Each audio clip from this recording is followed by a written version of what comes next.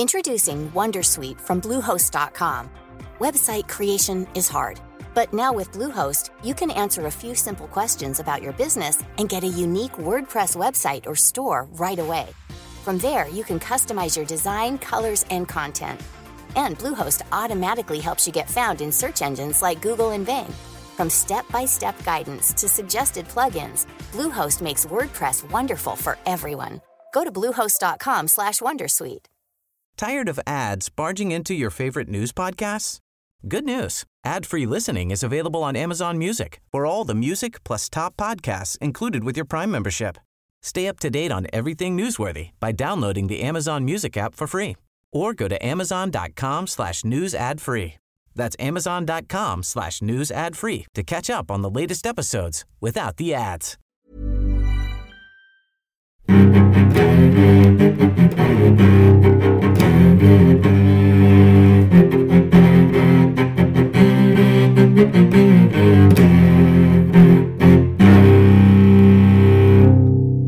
CSRPodden med Åsa Stenborg och Torbjörn Olofsson. Välkomna till CSRPOD15, kortversionen där vi under cirka 15 minuter dyker ner i ett aktuellt ämne med koppling till CSR och hållbarhet.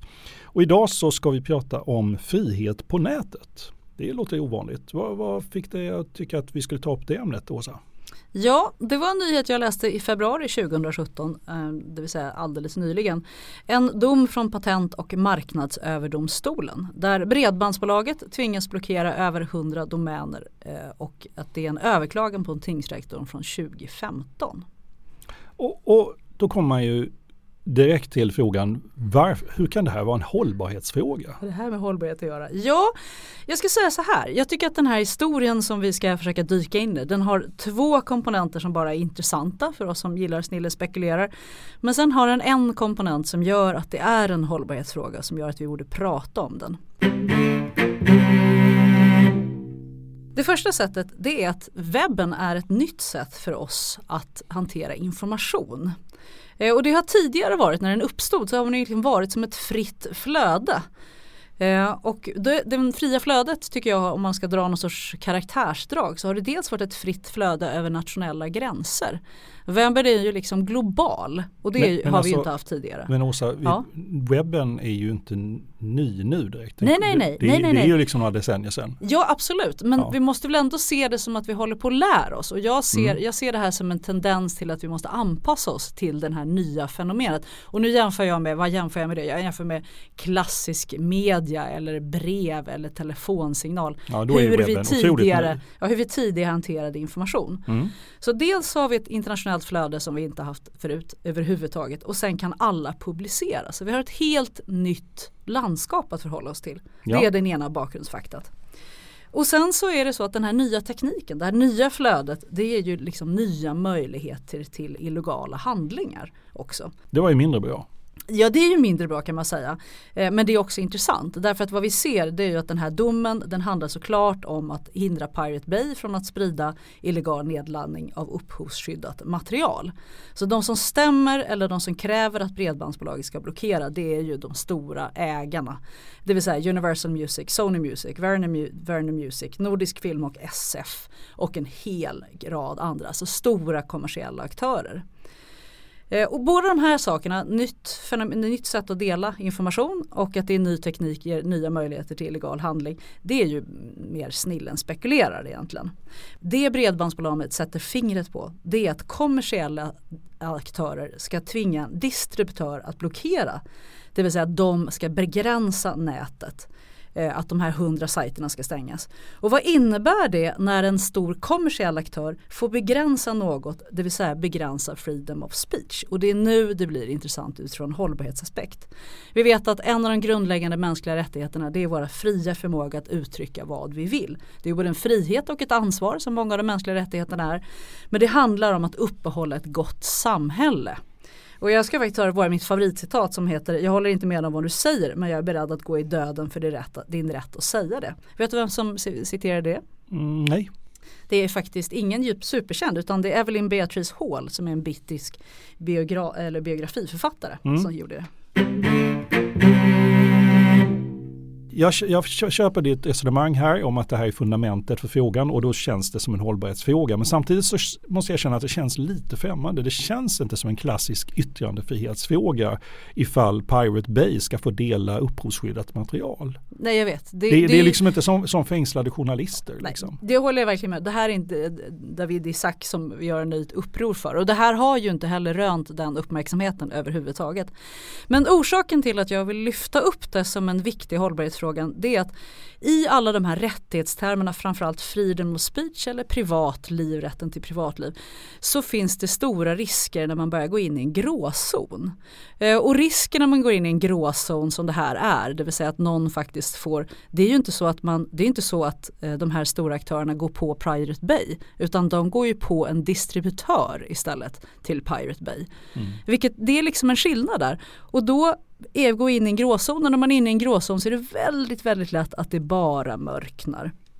Och att det blir en slippery slope och sakta men säkert börjar det här regleras på en massa olika sätt och en massa liksom begränsningar som tidigare inte har funnits. Det är lättare att fortsätta i den riktningen än att backa ut. Så när man börjar ta de stegen så gäller det att vara uppmärksam. För om man säger så här, från början så har de ju tagit striden med Pirate Bay till exempel. Man har ju gått till domstol mot dem och man har även fått Pirate Bay dömda. Så att just de som har varit källan till att lägga ut upphovsskyddat material, där har man ju fört kriget redan. Men nu går man en nivå till eller ett steg till i kedjan. Man har fört kriget men inte lyckats eftersom det fortfarande går att ladda ner illegalt på nätet. Och då är det ju också en intressanta fråga, men det är verkligen snillen spekulerar. Anser vi verkligen att det är sådär förskräckligt olagligt då eftersom det uppenbarligen finns kvar? Vi vet ju att det är mellanmänskligt okej att säga jag har laddat ner en film. Inte för att jag någonsin har gjort det, men alla de flesta människorna har gjort det. Så att nu absolut, man går på kedjan, man försöker gå på de aktörerna man kan komma åt med lag. Och det i sig börjar bli en intressant gråzon. Och jag vill liksom uppmärksamma på att nej, jag tycker inte det är upprörande. Jag förstår ju att de vill skydda sig upphovsskyddade material, men samtidigt måste man också vara försiktig, och det är det här bredbandsbolaget ute och trycker på. Sen är det en annan intressant som är komponent i det här, det är att det är en privat aktörer som styr och censurerar just nu. Om du tittar på de här stora programvarorna som handlar om att censurera på nätet, så är det idag marknadskunskap att kunna göra det. De logaritmer som skyddar att inte du får upp snusk i din dator, det är någonting som säljs, och plötsligt så har vi kommersiella aktörer som går in och censurerar utan att vi riktigt har insyn i det. Och då börjar vi också komma in i nya aktörer på marknaden.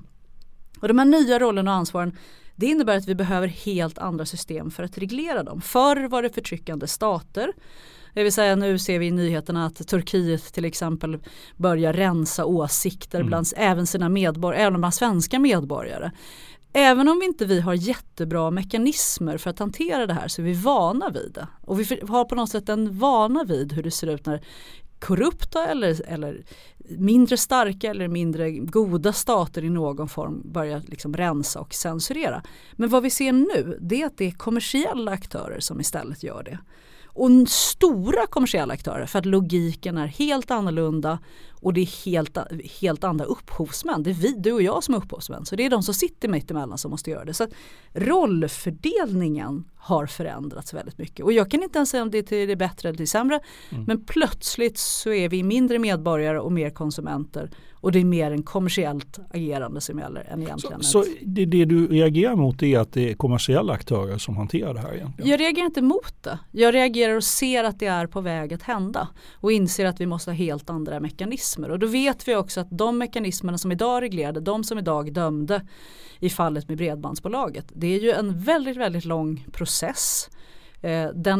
Vad bredbandsbolaget påpekar också, det är att om de här 100 sajterna så är det inte ens säkert att alla de ens är relevanta längre. Frågan är om det ens är ett effektivt sätt att göra det. Så att vi har ett verktyg för att reglera det här som inte fungerar, som inte är fungerande. Och vad är det som inte fungerar i det?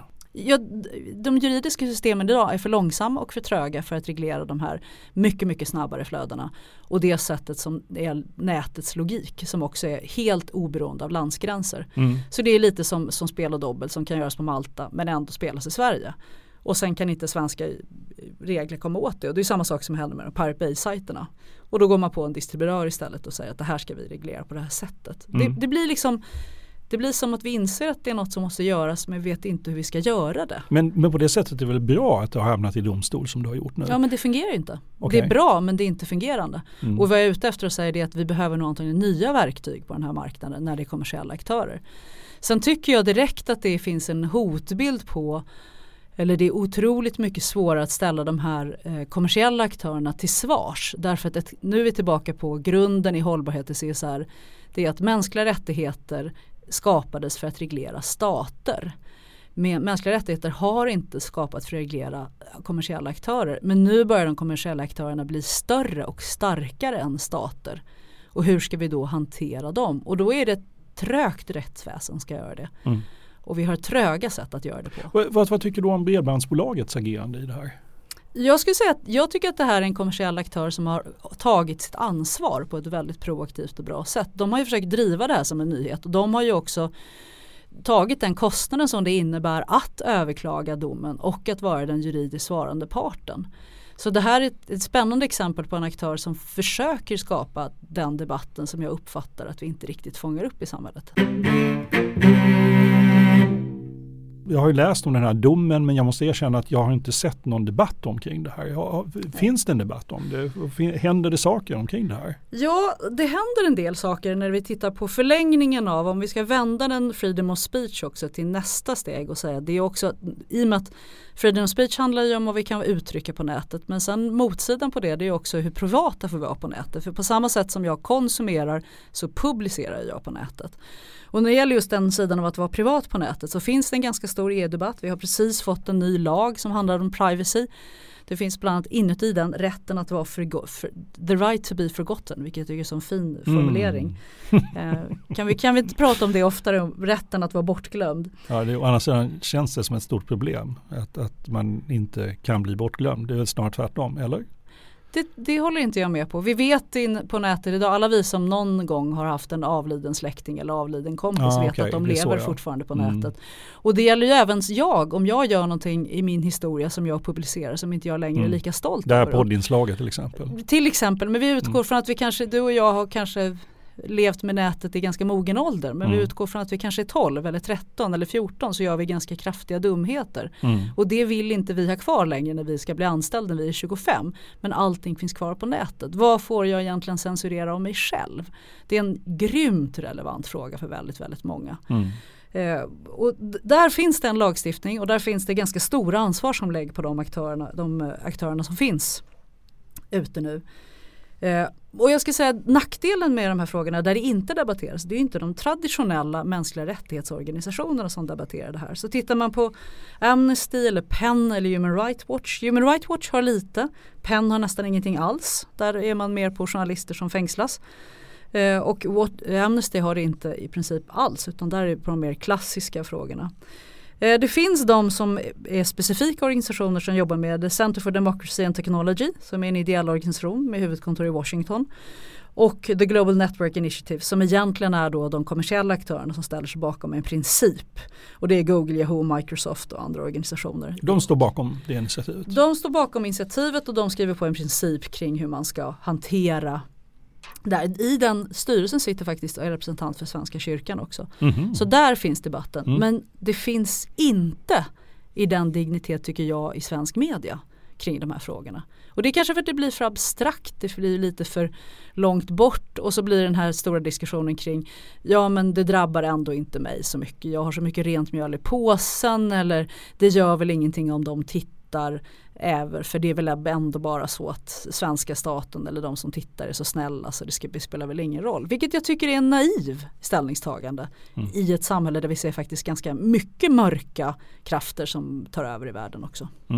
Men ligger den här frågan verkligen hos hållbarhetschefen? Jag är där och fingrar igen. Ja, är det en hållbarhetschef? Alltså jag kan tänka mig att om det är hos de här IT-bolagen så kanske då bör det vara en naturlig fråga för alla i chefsposition att diskutera den här frågan. Men en hållbarhetschef som inte är på ett IT-bolag, är det här en fråga som berör honom eller henne. Jag tror, är du inte på ett IT-bolag så berör det nog inte dig. Men är du på ett IT-bolag så berör det absolut dig. Utan tvekan, och jag tror det skulle beröra hållbarhetsbranschen otroligt mycket mer. Egentligen. På vilket sätt då? Ja, men precis som vi pratar om klimatfrågan som en viktig tendens och en ödesfråga i vårt samhälle, så skulle jag säga rätten till censur, eller hur vi hanterar censur och rätten till privatliv, borde vara en mycket, mycket mer omtalad fråga i hållbarhetsvärlden. Och i förlängningen är det en av de där mänskliga rättigheterna som är fundamentet i ett gott samhälle som vi måste vakta. För de saker vi inte vaktar, de kan också försvinna innan vi vet ordet av. Men hur kommer vi till rätta med all den här illegala nedladdningen av upphovsskyddat material då? Nu ska jag ha snillen spekulera. Nu är vi på den här nivån som inte är hållbarhet utan Åsa tycker och tänker. Jag skulle faktiskt säga att jag tror att den är på väg att reglera sig själv just nu.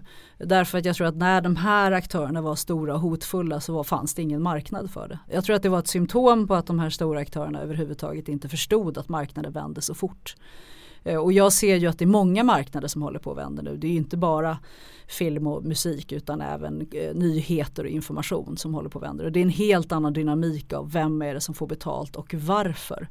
Och jag tror att det glapp som vi hade ett långt glapp när nät inte gick att streama på kommersiellt överhuvudtaget. Då uppstod den här väldigt mycket. Vad menar du när du säger det är på väg att vända? Därför att det finns så mycket streamingtjänster nu som är så pass billiga och så pass bra så att det är väldigt svårt. Och de flesta är inte tekniskt kunniga nog för att ladda ner och streama på det sättet. Vilket gör att jag tror att det avtar väldigt, väldigt mycket. Jag tror att man kommer gå till dem som man kommer ta betalt för. Och det kommer kännas okej att betala för dem också för de är bra nog. Så det är en marknadsomställning skulle jag säga. Men det är mer ett tyck. Och sen förstår jag ju i teorin att det är fullkomligt olagligt fortfarande.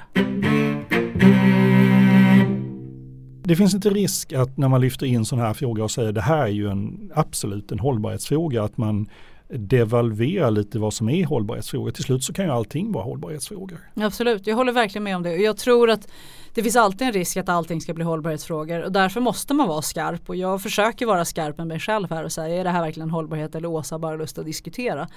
Men risken med att vi inte tar med det är att det just är en sån här gråzon som vi går in i och så sen försvinner allting. Och sen kommer vi upptäcka att det är en hållbarhetsfråga när vi egentligen sitter alldeles för illa till för att göra någonting åt det. Och att uppehålla det fria flödet och att faktiskt tala om ansvar. Du har en rättighet att inte bli censurerad. Du har också en skyldighet att uttrycka dig på ett positivt sätt. Det är en viktigt fundament för mänskliga rättigheter och för ett gott samhälle. Och i förlängningen demokrati skulle jag påstå. Så vad ska vi ta med oss från den här diskussionen? Eller från den här presentationen? Ja, vi ska ta med oss att vi borde prata mer om det här. Och att vi borde göra det till en hållbarhetsfråga och lyfta upp det till en helt annan hållbarhetsfråga. Och att följa det här, jag känner ett intresse, nästan lite också oro över vilket ansvar företag idag egentligen behöver ta. Vi är mer konsumenter än vi är medborgare. Vi är på väg att bli mer konsumenter än vi är medborgare. Det innebär också att dynamiken måste förändras på ett helt annat sätt. För oss i hållbarhetsvärlden, arbetsmarknadsmässigt, det är kalaskul för vi kommer ha otroligt mycket att göra. Men utifrån en så här samhällsbyggarperspektiv så kan jag känna mig lite orolig för det. Och det hade jag gärna fortsatt att diskutera.